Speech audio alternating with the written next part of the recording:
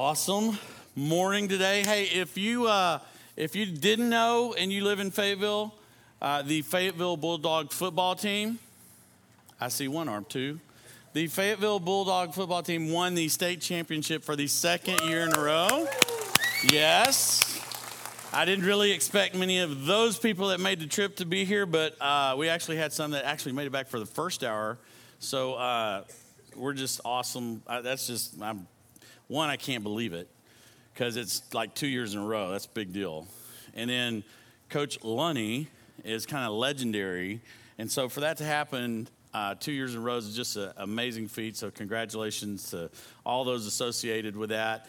And here's kind of the cool thing for me is that, we have people that obviously are connected to Fayetteville High School, whether a kid or a coach or a principal or administration, whatever, teacher. But this fall, state championship in volleyball, state championship in football. So they're trying to raise the level for our athletics at the university. Okay, you are with me today. All right, here we go. So when I was a kid, Christmas was coming up, and there was something that I really, really, really, really wanted. And so this morning, if you kind of look at your notes, you see what is Christmas all about. And we're starting a series for the next several Sundays that is God is Near.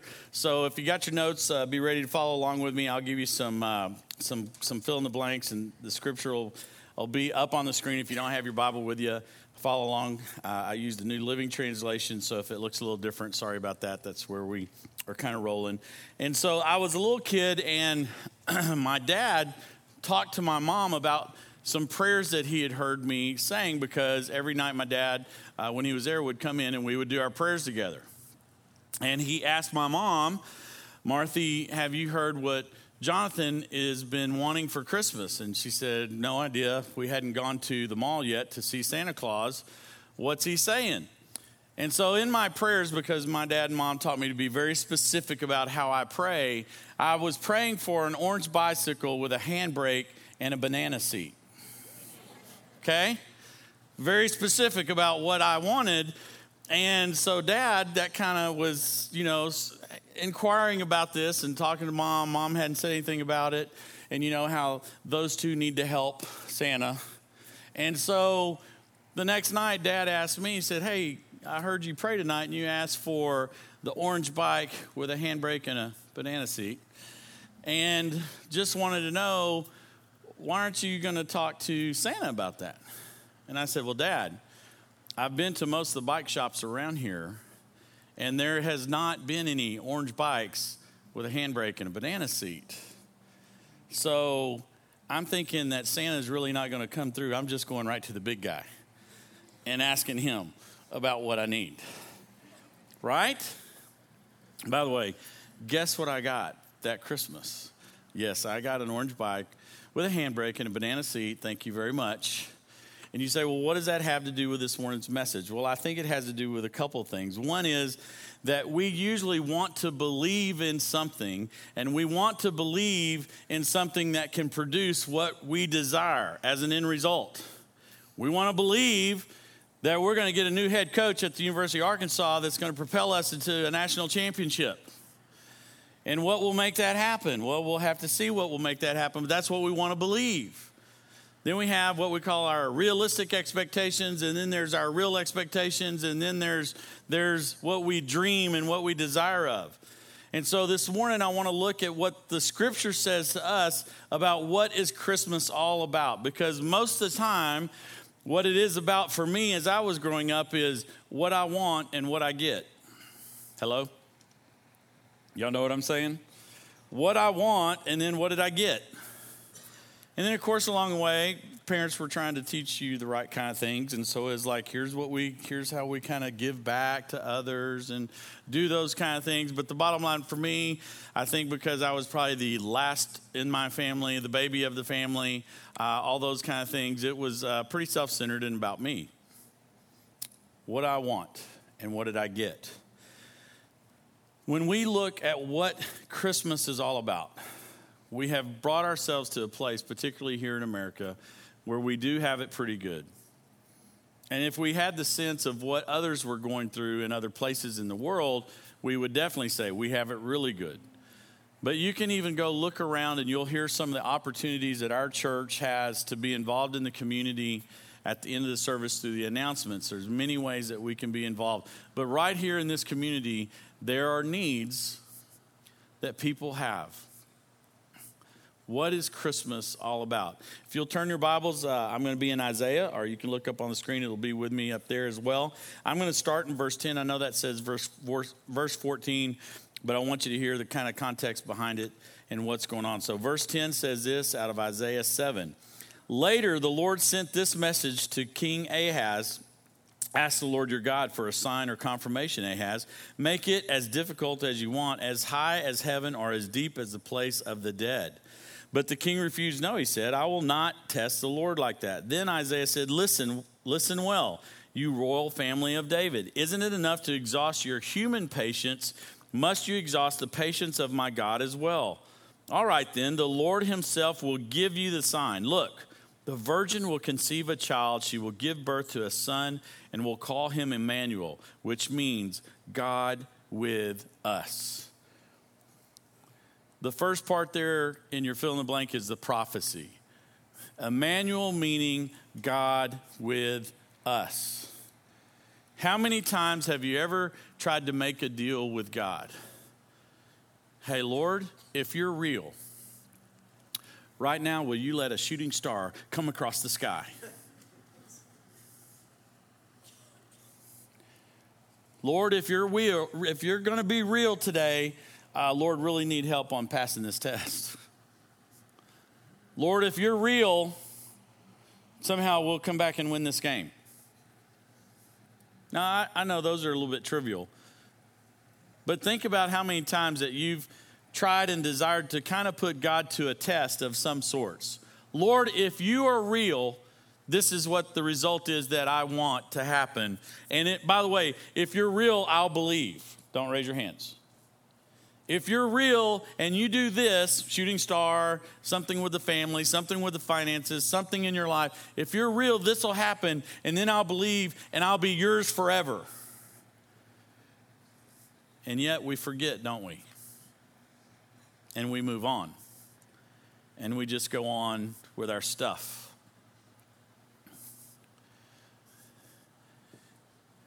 And these guys were saying, show us a sign. And Isaiah says, it's amazing to look at. All right then, the Lord himself will give you the sign. Look, the virgin will conceive a child. She will give birth to a son and will call him Emmanuel, which means God with us. The way that I used to hear it described by old timers was this: the proof will be in the pudding. Okay, you want a sign? I'm going to give you a sign.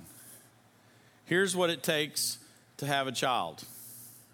Okay, and all of us of age in here understands that. Here's what it takes to have a child. This is not going to happen. She's going to be conceived, and there's no relationship that's going to happen. So that there can be pureness and holiness. So that when that person, Emmanuel, Jesus, dies for my sin and for your sin and for the sin of mankind,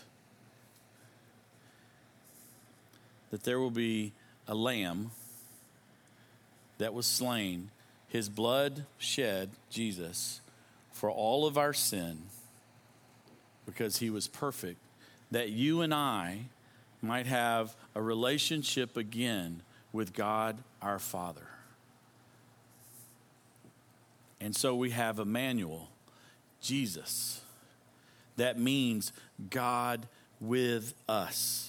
And that was the prophecy. Now look at what I call the first coming. This is in Matthew 1. It's in Matthew 1:18. It'll be familiar to most of us.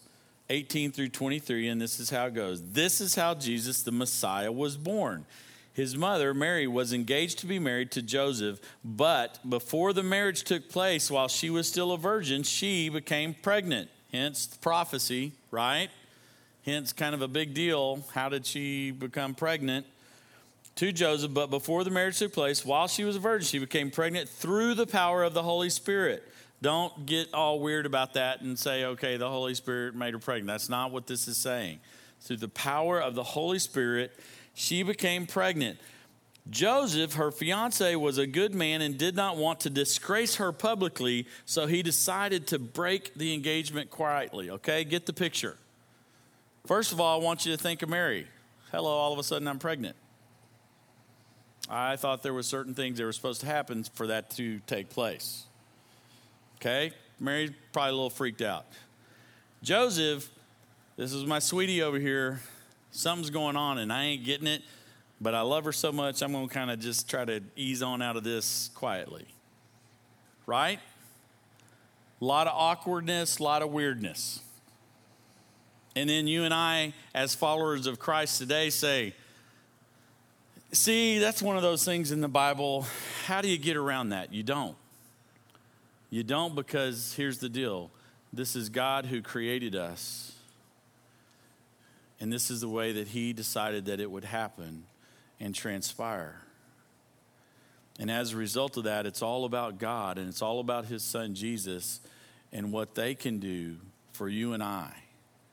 It's not about how we can understand it. It's not about how we can put our dots together. It's about, and this is, by the way, what the basis of our whole religion and our understanding of Christ is. This is by faith. Well, I would like it better if I could feel, touch, see, hear God like for real. Like if he had a star shoot across the sky. Well, okay, but if Jesus were just here, if I could just know him here, that would help me. By the way, he was here, right, for 33 years. And when he was doing his greatest miracles here on earth, even some within his own circle, the disciples, still doubted him, right? Right?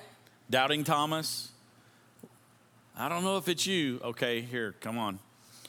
Here's the nail holes in my hand from being hung on the cross. Oh, Jesus, I really do love you.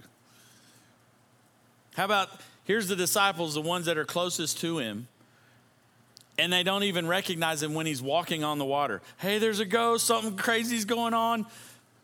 And then finally, oh, that's Jesus. So when we think of our Christianity and how we trust God, there's some supernatural stuff that goes on. Going like, okay, look, just punch the holy card. Tell us what Christmas is about. Let's go home, do our thing. Don't get weird. Here's the deal, you guys. It's weird. It's weird to know the story of Jesus because he was born of a virgin. Joseph stayed with his wife. And there's a whole story and a whole family line that happened through Joseph and Mary and what we call the Christmas story. And so we see in verse 20, he says this: as he considered this, an angel of the Lord appeared to him in a dream. Okay, first of all of us right now, when we have an angel of the Lord appear to us in our dreams, we want to wake up. What's going on? This is crazy. And here's what happened. Joseph, son of David, the angel said, do not be afraid to take Mary as your wife, for the child within her was conceived by the Holy Spirit, and she will have a son, and you are to name him Jesus. For he, listen to this, for he will save his people from their sins. Verse 22, all of this occurred to fulfill, listen, what was the first thing I said? The prophecy. All of this occurred to fulfill the Lord's message through his prophet. That was Isaiah. Look, the virgin will conceive a child. She will give birth to a son. They will call him Emmanuel, which means God with us. Now look at this next part, 24. When Joseph woke up, he considered. Is that what it says? He thought about. What does it say? I have to put my glasses on to see it. There it is. When he woke up, he what? Is it there? It's not there. He did. Sorry. It says he did. It says that when he woke up, he did as the angel of the Lord commanded and took Mary as his wife. Angel appeared. I wake up. I'm doing what God told me to do. Hey, if that happened to any of us today, we need to get a posse together of our friends. Hey, listen, I need to run something by you. I need to talk about this, need to discuss this, need to see if y'all think I'm crazy. Can I have some input? Let's do a little collaboration, right? Joseph did what God commanded him to do. Just as the angel appeared and said, this is what you need to do, it says that he did as the angel said. He did what was commanded, and that was the first coming. The first coming of Jesus, Emmanuel, God with us. Now look what happens here in John. This is out of John 14, 23 through 27. Love this. John 14, 23 through 27. Jesus replied, all who love me will do what I say. My Father will love them, and I will come and make home with him, with each of them. Anyone who doesn't love me will not obey me. And remember, my words are not my own. What I am telling you is from the Father who sent me. I am telling you these things now while I still am with you.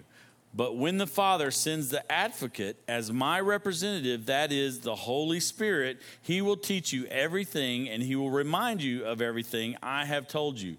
I am leaving with you a gift, peace of mind and heart. And the peace I give is a gift that the world cannot give. So don't be troubled or afraid. That third thing is his presence is with us now. His presence is with us right now. Think about that just for a minute. If this morning your heart is troubled, if you don't have peace, this is what Jesus said. I am going to be leaving, but in my absence, my Father is sending the Holy Spirit to be the advocate for us. He's going to be there for you. You need clarity, you need understanding, you need wisdom. These are terms that are related to the Holy Spirit. And he says that if you have a relationship with Jesus, then you have the Holy Spirit that is going to be within you that will help you to have guidance, to help you have wisdom, to help you have discernment, to help you have clarity.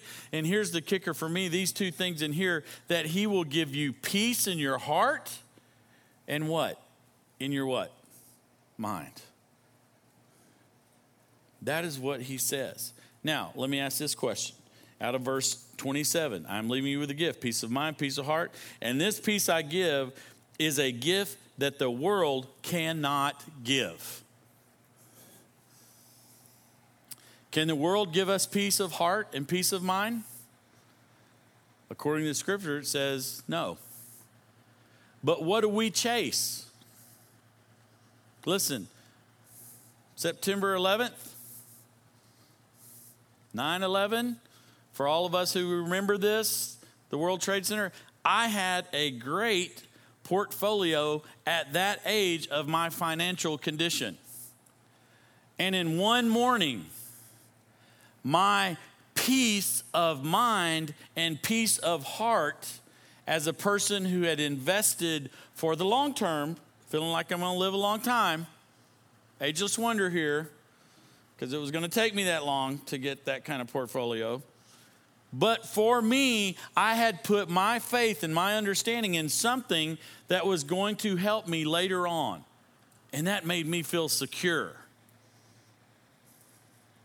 And in one morning, that went below half of what it was the day before. Which for all you financial people, half of that means that I don't compound it and triple it and all that good stuff that makes it good for me when I get old and want to retire. One morning. How many of us are putting our faith and our trust in the things of this world? Well, if I could just get this job, if I could just get this girl to marry me, if I could just get this to happen, if I could just get right here with this, then I would be okay. I know that's one of those amen or oh me's, right? If I could just have this, then that would bring me peace. Or if I could just tweak this about my relationship with my marriage, or if I could just get this done with my brothers and sister, then this would happen. If I could just fix this middle child of mine.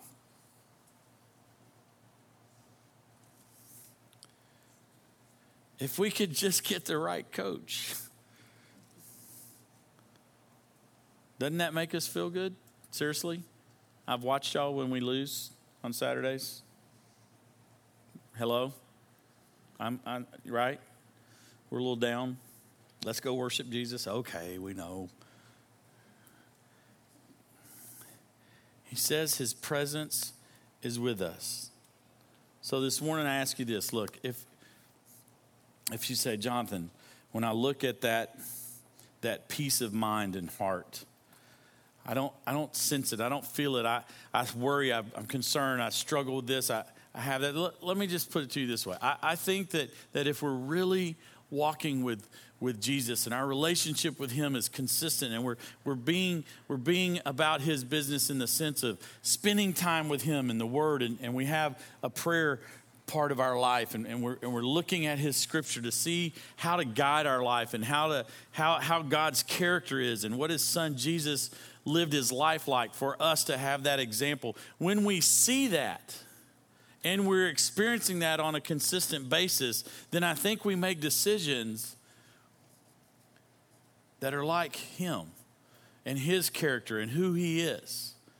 And so the question this morning is, if you don't have peace of mind and you don't have that peace in your heart, then I would suggest that it may be one of two things. One is unconfessed sin.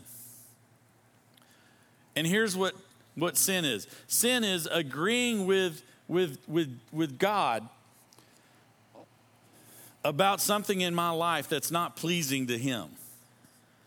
It's agreeing with him about something that's not pleasing. But I want to take it a little step farther, because there's a lot of things that I can agree with him about, but I don't want to change.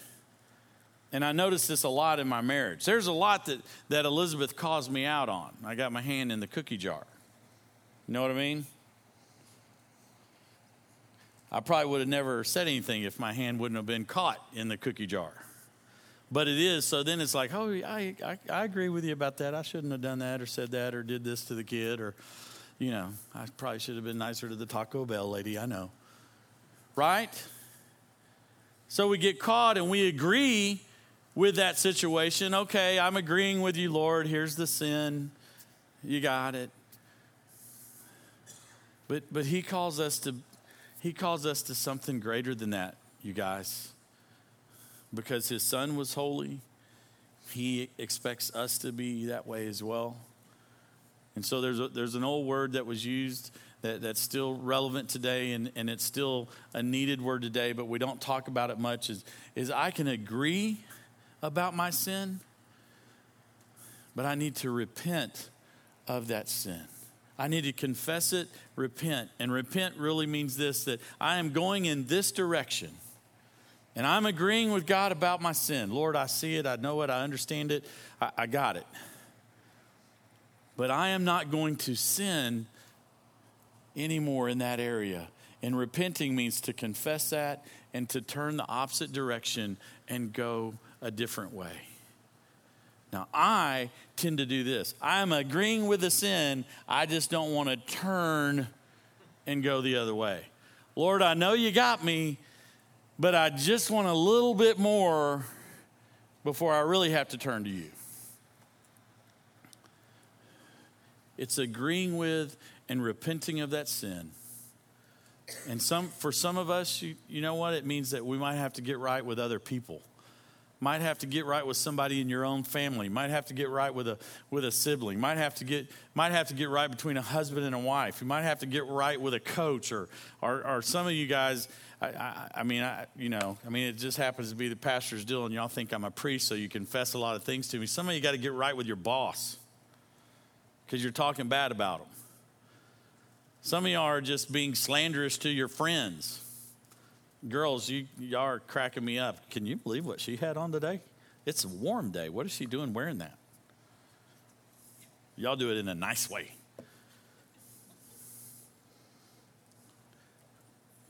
Are we treating each other like Jesus would treat each other? And if you don't have peace in your heart and peace in your mind today, is it because there might be some unconfessed sin that you've not gotten right? Or let me take it just a step farther. It might be this.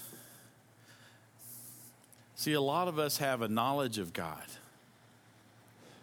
because we might have grown up in church and we grew up in the Bible Belt and we heard it all our life. We might have a knowledge of God and we know all about him. We know about Jesus. We know about the Holy Spirit. We know about the disciples. We know about Joseph and the coat of many colors. And we know the Bible stories and we have a knowledge of God. But he doesn't know us because there's not a real relationship. When I was a little kid, I had a crush on this lady that was in a girl band. Her name was Susanna Hoff, and the band was called the Bangles. It was like, walk like an Egyptian. For all y'all think, I know I'm a little off on the rhythm. And then she had these big brown eyes, and she would cut them and look to different directions, which I thought she was looking directly at me. Thank you very much. And so I remember doing this. Thank you. I remember doing this is that I decided to write her a letter.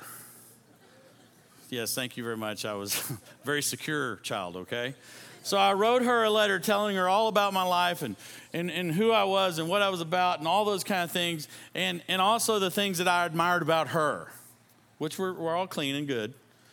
All those things that I admired about her and her incredibly great talent of singing, which she just really looked good. I'm not sure how she really sang, but she looked great. Wrote all that with the expectation that I would hear back from Susanna Haas from the Bengals. Never happened. Wasn't devastated. I bounced back, okay? Here's the deal. At that time, it was before the internet, so there was only a few things that I knew about Susanna Haas, but it was from like People magazine. The Inquirer was also a very accurate place that you could find out about Susanna Haas. And then, Entertainment Tonight would give some tidbits every now and then. I felt like I knew Susanna Haas. Susanna Haas did not know Jonathan Beasley. Do y'all get what I'm saying?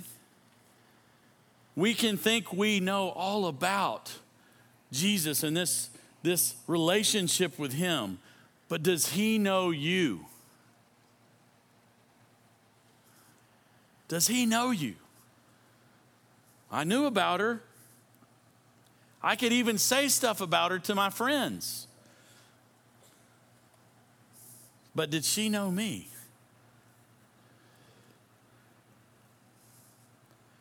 And that's our question when we come to this about God's presence right now in your life and in my life. Do we really have his presence that we have that peace in our mind and in our heart? That's what he's saying. And here's the fourth thing, and this is what we'll finish on. His second coming. Revelations 19, 11 through 26.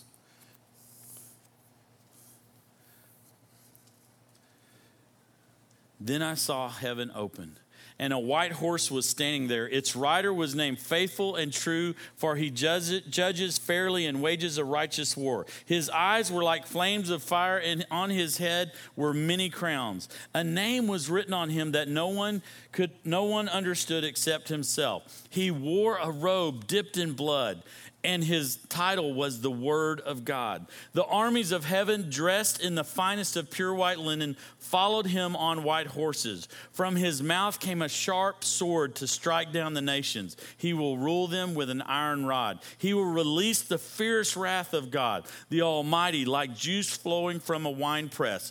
On his robe at his thigh was written this title: King of Kings and Lord of Lords. When you and I read the book of Revelations, most of the time we have fear because we hear things like God's wrath. But listen what Revelations has.